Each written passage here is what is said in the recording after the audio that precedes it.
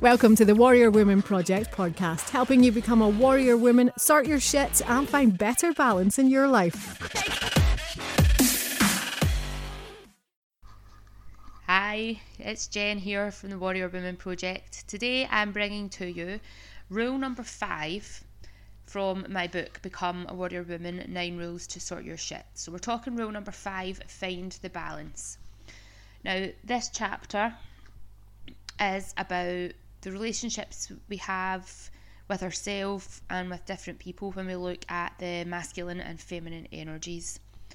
So in life, we have got many different relationships, and every single one of them has got a different connection and a different purpose. So your family, your friends, your lovers, your work colleagues, bosses, people who serve you, people we serve, people that we meet in passing, and of course ourselves. There's a whole variety of them, and we connect to each of them in a different way and for very different reasons. So all of us have a masculine and feminine energy, and this isn't anything to do with your physical appearance, sexual organs, or your sexual preference. It's to do with your energy and your flow. So you can have a man who has got a very strong feminine energy, you can have a woman who has got very strong masculine energy, and we tend to fall into one or the other when we're under most pressure, when we feel stressed or when we feel under threat. It's your kind of go-to way of being that really, it protects you in a sense, and it can be different. The way you flow between your masculine and feminine can be very different depending on the situation that you're in, whether you're in work, whether you're in the house, whether you're out on a social event. It can also depend on who you're around. So what are the other people like you around? Are they very masculine? Are they very feminine? Do you want to be on the same wavelength of them, or do you want to be on the opposite wavelength to them? And being able to move between these two energies is the ideal, that we can float into one and know that we're there, and then float back into the other when we need to be there, and just being able to dip in and dip out. So your masculine energy is your alpha. It's very driven, it's focused, analytical, decisive, strong leadership, fixer. Everything's very linear and logical, and has a need to complete or finish a single task. They can also be very competitive and want to sort things to make people happy, and they'll stop at nothing. So if you're thinking a female masculine character, if you think about Sarah Connor in Terminator 2, or Miranda Priestley and The Devil Wears Prada, they're very masculine energy, alpha driven females. Then when you think about the feminine energy, the beta energy, they're very emotional. They like to talk and feel the feelings. They like to be in tune with their emotions, and they're intuitive. They go with the flow and don't really like to make decisions. They can be quite breezy. They like to receive help and to be looked after. They can be very creative and very good at multitasking, and have loads and loads of unfinished tasks. They're passionate and like to work with other people. So if you think about Holly Golightly, Audrey Hepburn's character in Breakfast at Tiffany's, or Mary Hatch, who's played by Donna Reed in It's a Wonderful Life, they're very female, fluffy kind of characters, and to be one or the other isn't necessarily a positive or a negative thing. The biggest positive is to be able to float from one to the other, or to know that you are particularly one and use the strengths from that to be able to take yourself forward. As in the ideal world, we would have a balance of both, and the ability to move between each and react and respond accordingly to every situation that we're in. But many of us will fall into our own default characteristic when we feel uncomfortable and when we feel under pressure. I personally generally will default to my masculine. I like to be in charge. I'm very independent. I'm not good at letting people help me. I'm not good at reading instructions or asking for directions, and I like things to be in a particular order and everything to be analytical and make sense.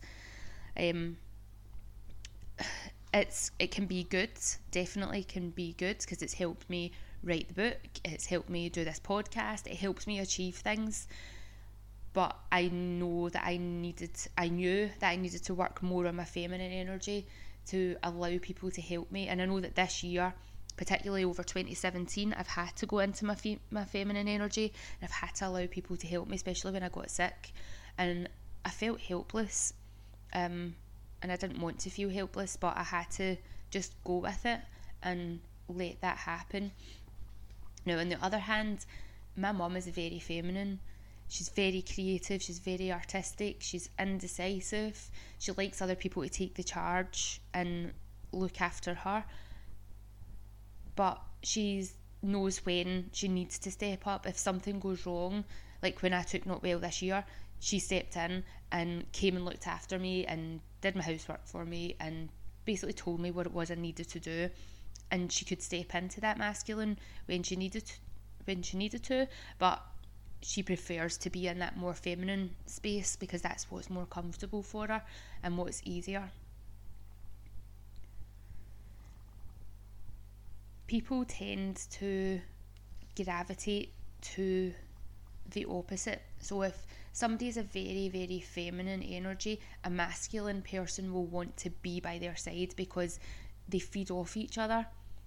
And sometimes you find that if two masculine people come together or two feminine people come together, they'll either bond straight away and have this perfect, really, really good connection, or they will completely clash with each other because in the masculine sense, one person wants to be in charge and it's very alpha, and if it's both feminine, nobody wants to be in charge and nothing happens.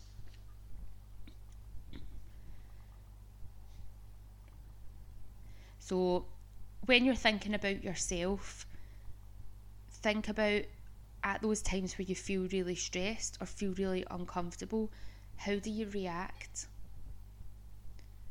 And then think about, when do you feel most comfortable? What's happening in your world when everything feels like it's in the right place and in the right energy? Now, I used to believe that being in that feminine energy was a very weak thing, and in my process of learning about feminine energy over the last few years, I read a lot of books, and in one of them there was a quote that said, "You must trust that the feminine side of yourself is not stupid, inadequate or weak." And that really stood out for me, because when you're in that feminine energy, that can be a very powerful place to be, especially if you're trying to be creative and you want to be inspired by something. You tend not to be able to do that in your masculine energy, or if you're in the feminine energy and want to be in that masculine energy and get things completed, like, one isn't better than the other. So working out where you lie and then what you need to do to be able to move into that other one, especially if you fall very strongly in one. There are many people who have quite a nice even balance, and maybe one way doesn't feel overly strong than the other. But when you know what it is that you're doing and you know why it is that you're doing it, it can make things much easier, and it can also make you have better relationships with people. So if you are two masculine people and you know that you're masculine and the person that you're working with is masculine, and you want to succeed at something, you know that you might have to step back and let that person take charge just to create a better relationship. You want to be able to respect and live both sides of the energy. And when you have that empowerment to know this information, the other person might not know. They might just know that they like to be in charge, and that's the end of the story. And they might have no interest in understanding these balances. But when you have this information, you're then empowered to be able to read a situation and then respond to it. And if you know that you're two masculine people and you really want to take over, it's then working with that energy to have that other person give you the respect, and so that they'll step back and let you come forward. So just having that learning, that knowledge and that understanding is going to really help you. And I've got in the book, there's some really good questions there that you can work through just to get a better understanding of yourself, so that you can work it out and then move a bit more freely between the two energies.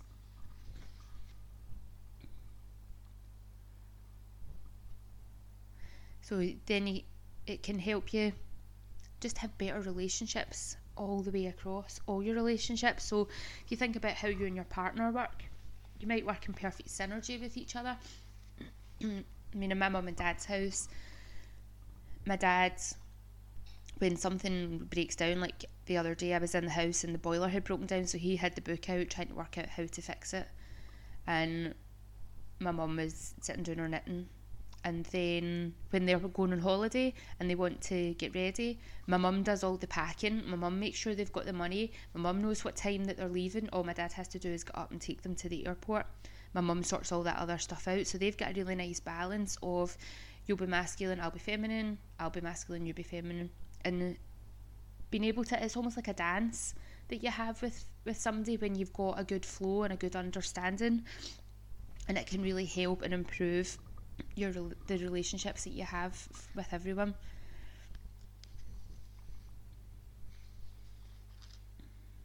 And I found when I understood this about myself, it took the pressure off, because I felt like I was always, when I was too masculine and too in control, I didn't always feel at peace with it. Although that's my default, my adrenaline goes up and my heart rate goes up and my cortisol levels, my stress hormones all go up, and you can't chill out and can't relax in that space.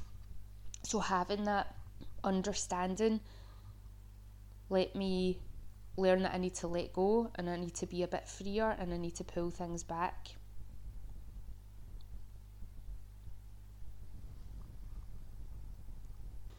And an important thing to remember when you have this knowledge, this is quite powerful knowledge, so you can really use it to work in your favour, because you've got that understanding that helps you be able to read other people and know what you need to do to be able to make the situation work better. So one thing to remember is, I really want you to use this understanding of the energy between masculine and feminine for the greater good of all your relationships, and not to manipulate or have power over other people.